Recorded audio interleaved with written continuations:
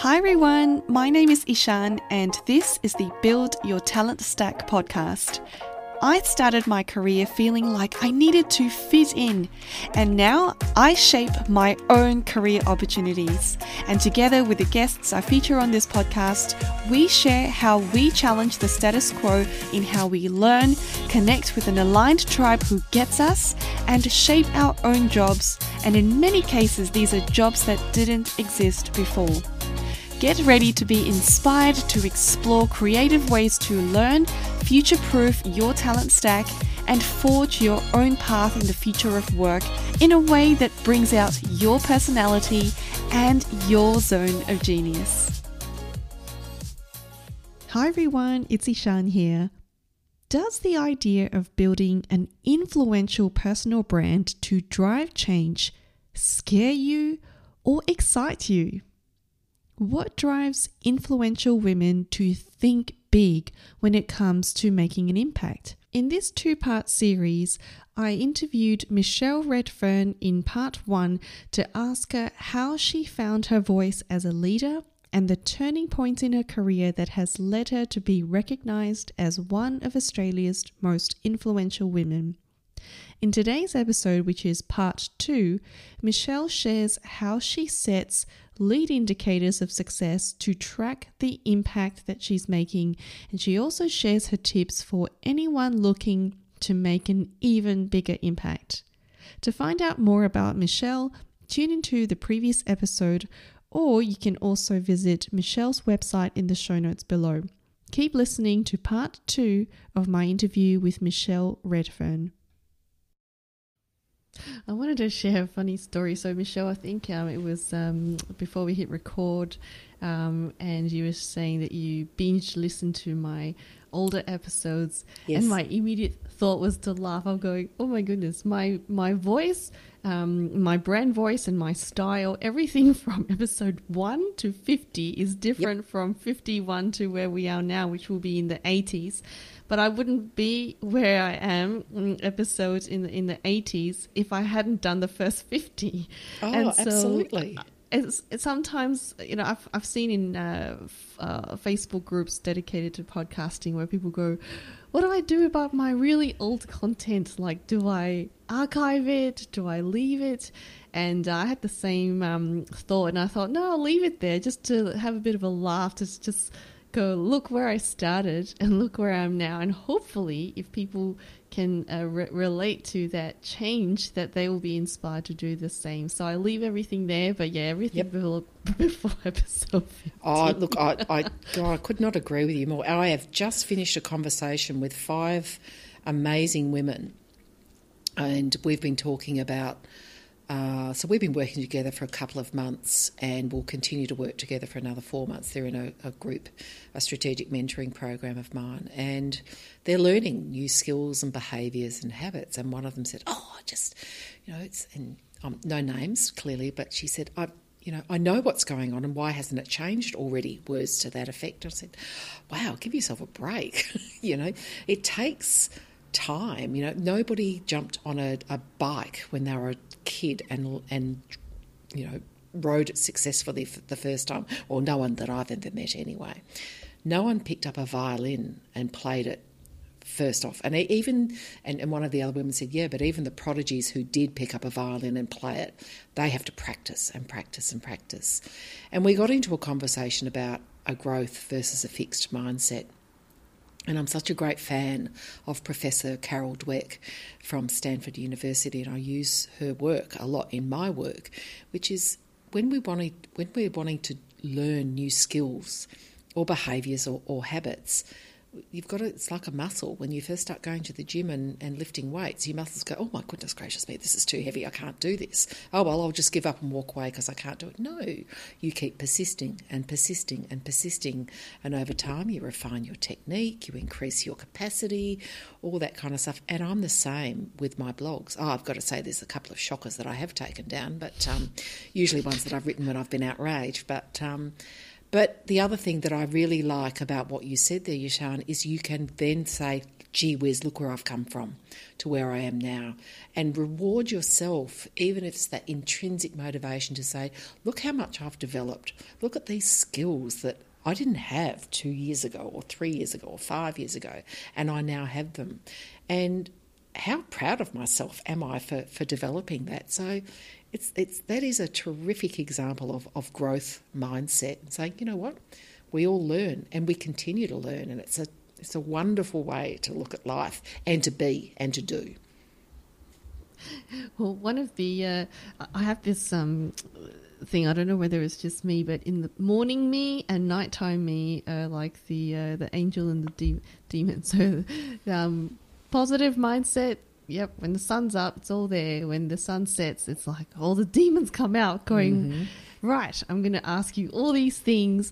And one of the internal dialogues I have is what markers do I set for myself to actually show that I have making an impact on the things that I say that I'm passionate about.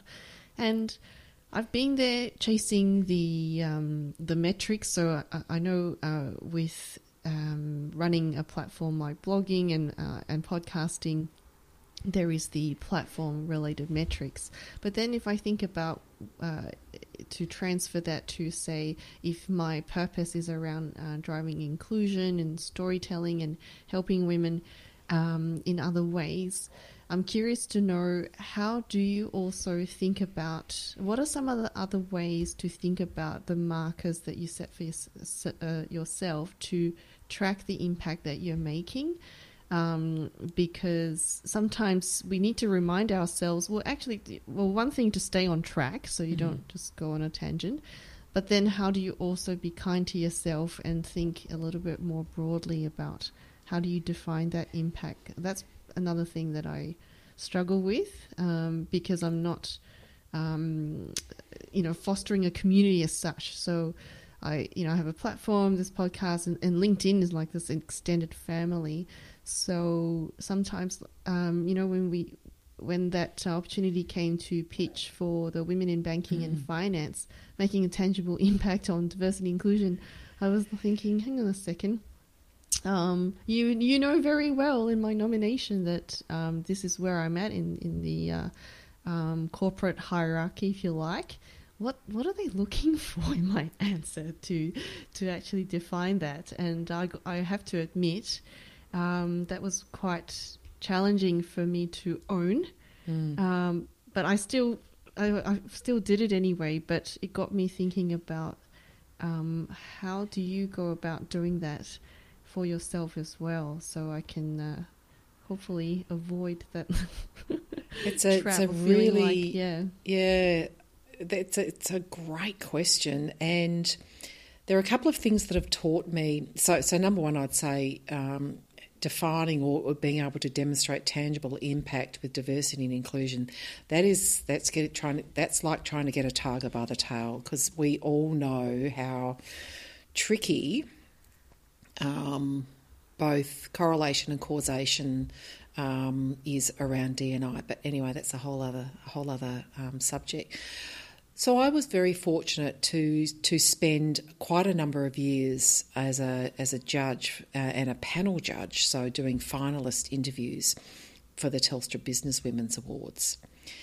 And people used to say to me, gee, why do you do that all the time? It must take a lot of time. And I said, because I learn so much from these women, and I'm clearly very inspired, and it's another way for me to serve community and give back. But I got just as much out of that process as I gave. And one of the many things that I learned was how to measure success, and how women, these very successful women, were able to, or funnily enough, not able to articulate the impact that they were having. Now, some of it, for someone like me now, who is a business owner, yep, there are those metrics. You can look at your finances, so revenue, profit, EBITDA, that kind of stuff. But for me, and particularly in the context of guiding organisations around inclusion and diversity, I want to look at lead as well as lag indicators. So lag, Yes. yep, we can look back and say, well, we've got this many women in leadership, and this is what our workplace gender equality report says this year, and blah, blah, blah. Well, what about our lead indicators? What are the things that we can measure that we know will have an impact further down the track? And they are the building blocks to success. So things like that are what I also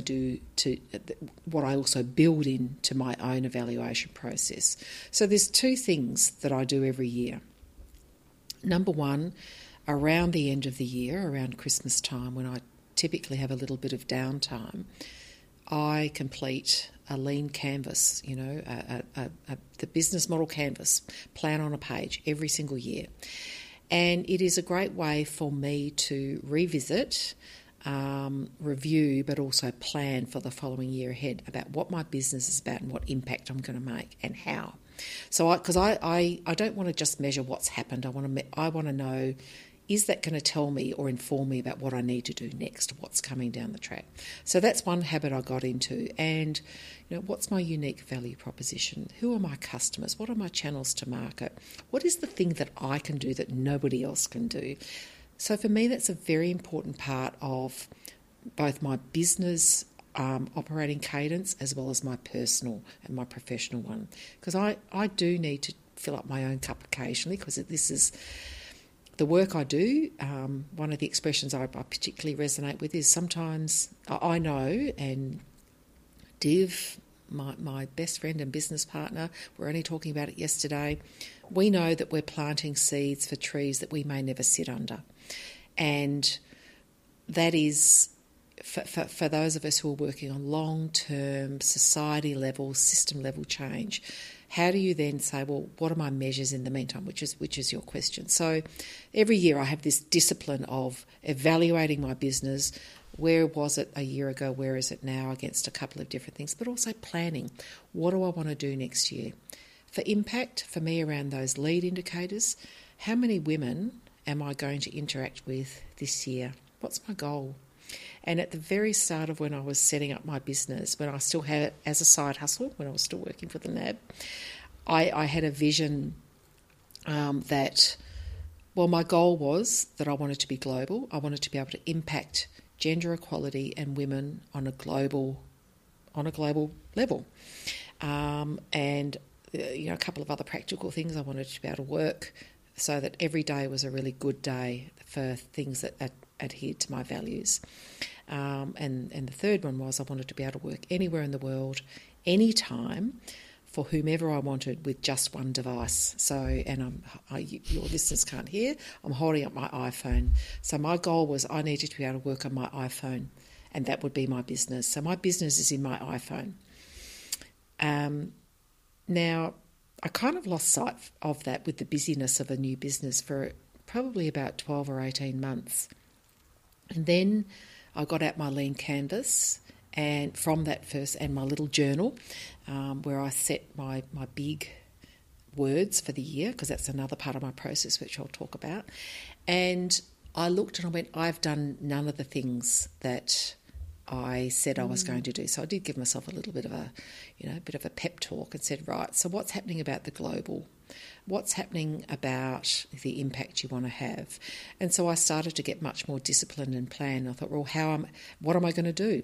Awards processes I knew were a critical enabler or a critical strategy around building my credibility. Not awards for the sake of having a trophy cabinet full of awards, because that's just more dusting to do. But awards are a way to indicate to your peers and potential clients and the women I want to be able to impact that my peers have said this is someone who's got cred. But then it also, what that process does for me is, and particularly in terms of forecasting what impact I'm going to have, I went, all right, Michelle, so you want to have a global impact. What have you done about that? So I started to have vulnerable, courageous conversations with alliance partners in the US, with other other entrepreneurs, and certainly with women and men around the globe to say, here's who I am, I want to be part of this and I want to do some stuff with you. So that kind of happened. I'm rambling a bit now, but essentially I set myself some very good lead, not lag targets. How many awards will I enter every year, and awards processes? How many women will I work with this year? How many, and how will I do that? And it's really as simple as that. And frankly, how many clients am I prepared to work with this year? Because I don't want a stable full of clients and a suite of people working for me, because I want people to have me and my expertise. I want my clients to work with me. So that's how I measure, by setting a target, if that makes sense. It's the lead. It's the lead indicators. It's a very long way. I should have just said I do lead indicators, Yishan. But I've given you a very long explanation as to why. Yeah. No, I really like that because, I mean, we all know intuitively we need them, but they're so hard. Even in the business world, it's not a straightforward process to do that.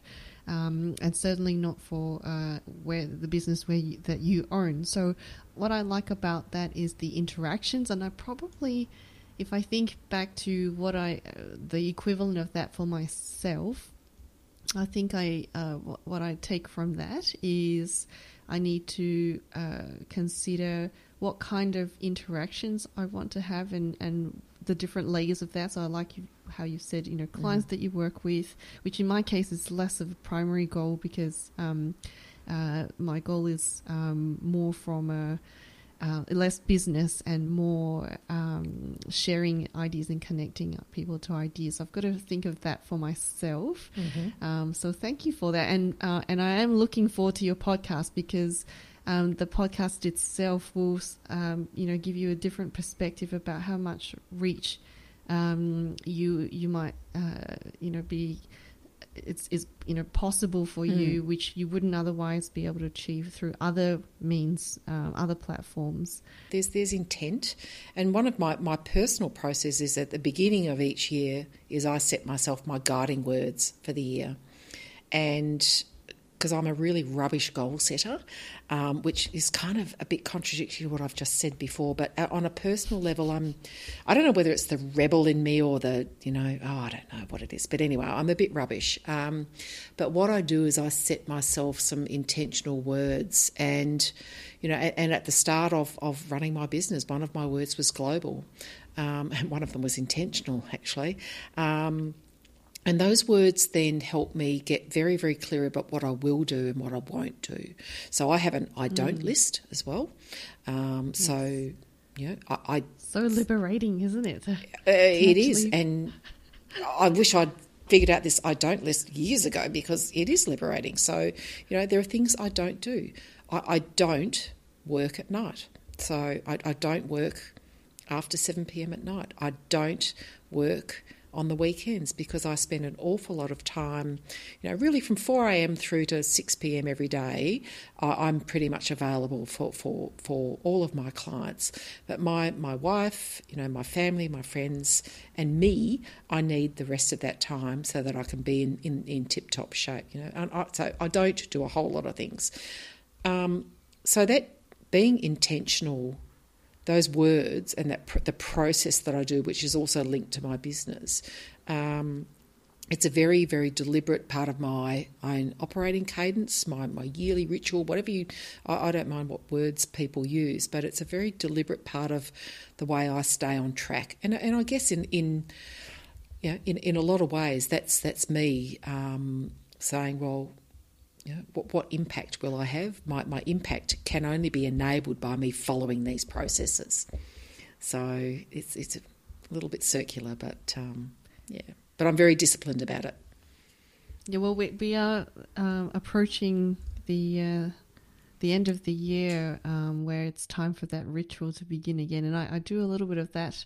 I think for me, I started in December, and then I make sure I come out of January with that view. And one of the things that I'm heading into, I know it's going to come up when I do this process of an annual review for myself, is what is my next stretch goal? So if I separate career stretch goals to this, podcast related stretch goals, I'm into 2 years of doing. I've experimented with a little bit of different formats, but essentially it is quite similar. So we have reached a high number of countries. We're tracking at about 50, which is just blows my mind. That's phenomenal. Well but done. I know I need to think bigger. So I need to think beyond just the podcast metrics. And I guess what I'm inviting you to challenge me on is what are some of the other things I might need to think about if I want to drive more influence on the topic that I care about. Okay. I can't argue with your process because clearly our processes are fairly similar, so I'd be arguing with myself. One of the things that I found useful, my sister has this amazing best friend called Kelly, and my sister is in Perth and we're here in Melbourne. Kelly's also in Melbourne, and I kind of I seconded her as my best friend for a little while. Now, Kelly, the reason I'm telling this story is because, pardon me, Kelly was pivotal in two things at the start of my entrepreneur journey. The first one was she recommended that I read a book called Playing Big by Tara Moore. And this is about 5 or 6 years ago, I think. And I asked her why she thought I should read that book. And I'm paraphrasing, but it was words to the effect of, because you need to, and I can see that you need to, and I don't think you realise that you need to. And the book is a very easy read, and funnily enough, I loaned it to someone and I haven't got it back, which is irritating. But it's a book that I quite often recommend to women who are at some kind of evaluation point, whether it's crossroads or, what's next, or with you, what's my next stretch goal? And I say, this might be worth reading for you to understand how you can elevate your thinking and your voice for yourself first. And what I'd realised that I'd been doing was thinking small and playing small. And this book helped me. And then the second part of this story is when Kelly and I happened to be having a Friday lunch one day where a couple of glasses of rosé might have been involved. And I was irritated. Some people say I'm perpetually irritated or outraged about gender inequity and the lack of support for women and a whole bunch of stuff. And she just said, well, all right, well, what are you going to do about it? And I said, I don't know. I just want to hang about. I really want to have good conversations with women who get it. And I thought, that's a good name. And so I started my Women Who Get It Facebook group, which now has over 4,000 members and has been a beautiful learning experience for me over the last 5 years. So Kelly helped me start thinking a bit big. Now, if I had started that Facebook group with the goal of 4,000 members, I would have just laughed at myself and went, oh, how ridiculous. And the numbers are one thing, but I think it was my mindset that, it's a bit like when we were talking about our first blog, our first podcast. I started this group for one purpose, but that purpose evolved and evolved and evolved and evolved.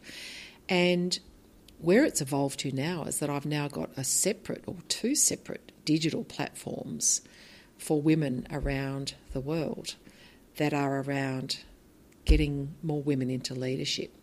So what's my answer to you, Yashan? My answer is read the book, but also understand where and why you might be unconsciously or subconsciously dialing down your dream or dialing down your ambition or dialing down your aspiration for your podcast or for yourself or whatever it may be. And I think I'm just I was scared of success. I couldn't even begin to dream about. Honestly, 5 years ago, if someone said you'd be an AFR 100 Women of Influence, I would have scoffed and said, no, that's not me. That's what would I have done? What would I have possibly have done to deserve that? but I did. There was a couple of those things just started unlocking the ability to think bigger, dream bigger, and I keep coming back to that. My word global is quite often front of mind for me. I want to have global impact. I want to help change the face of the world for women, all women.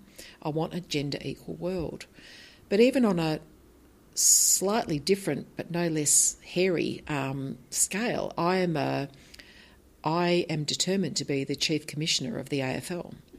And I used to have that little dream tightly held to myself until I started, for the same reason, started telling people, this is my dream. I want to be a football director. Guess what? I became one. Then I became another one. I want to get onto an AFL board.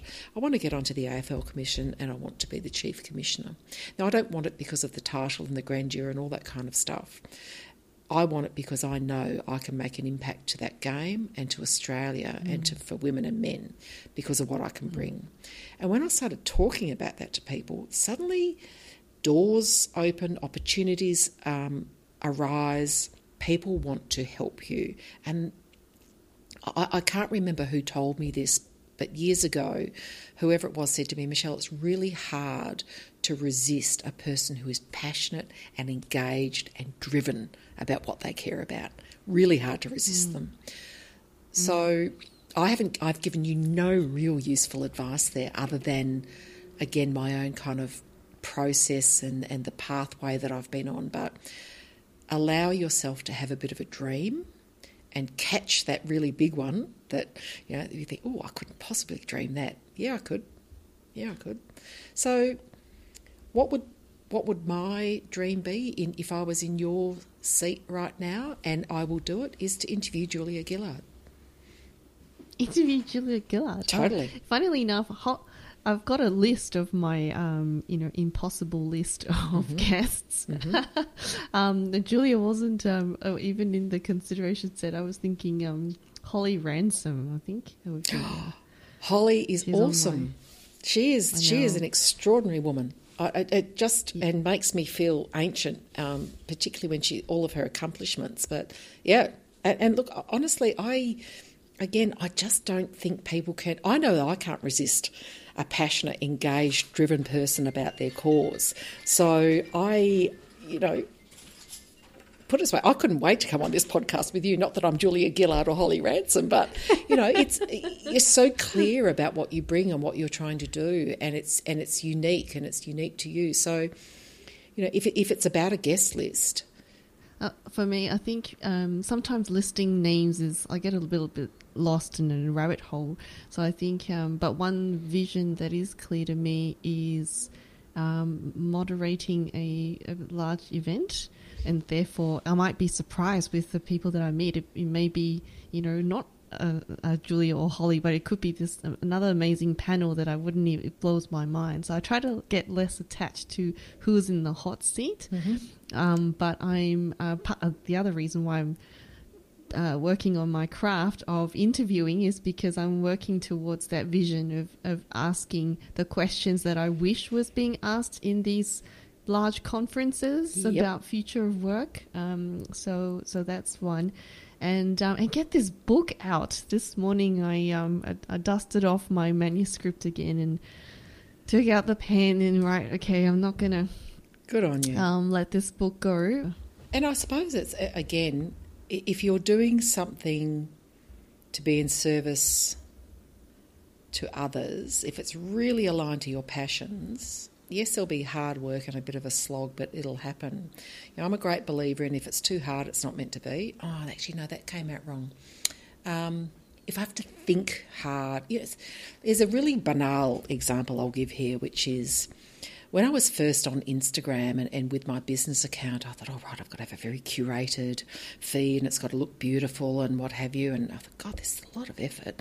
And frankly, not a lot of likes or engagement. And then I went, honestly, this is too hard. I just want to post stuff I care about. I just want to rabbit on about, one day it'll be cats, the next it'll be rosé, then it'll be gender equity and blah, blah, blah, blah. I just want this to really be a very casual, visual expression of me. And when I stopped worrying about how many likes I'm getting and how many followers, in fact, I don't even know how many I've got now, because I simply use it as a vehicle to connect with and demonstrate again to women that I kind of get them, because I am one of them, but I've got some experiences, and I don't know, it just became a more joyful, easy experience. It's the flow versus friction. I think that's a better way of describing, not too hard. But when you're in flow, it's like those days when you have doing the stuff that you love the most, the day flies. Whereas the days when you're going, oh my God, I've got to do my tax. This day could not go any slower, or whatever. Flow versus friction. Where are you in flow? Who are you in service of? And I think, the words will fly onto the page, or the podcast interviewees will be lining up for you. I don't know, that's my belief. Fantastic, Michelle. Now, where can people connect with you online? Everywhere. So LinkedIn, Michelle Redfern. Advance with Michelle on Instagram. Advancing Women in Biz and Sport on Facebook.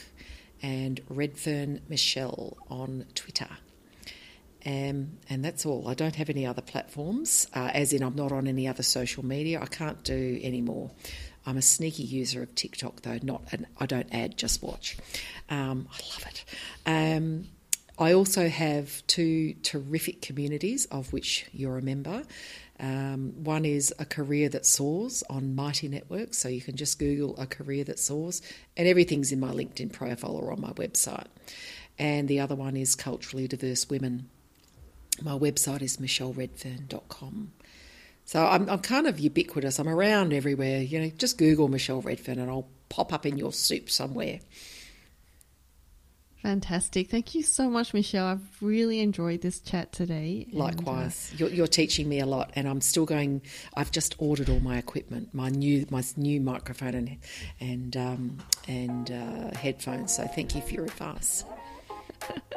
Well, I look forward to your podcast launch. Take care, Michelle. Thanks, Yishan. That's it for today's episode. If you enjoyed this podcast, it would mean so much to me if you would leave a review on iTunes and let me know if this has helped you in any way in shaping your career goals. I'd love to connect with you on LinkedIn and Instagram. You can find me at Build Your Talent Stack.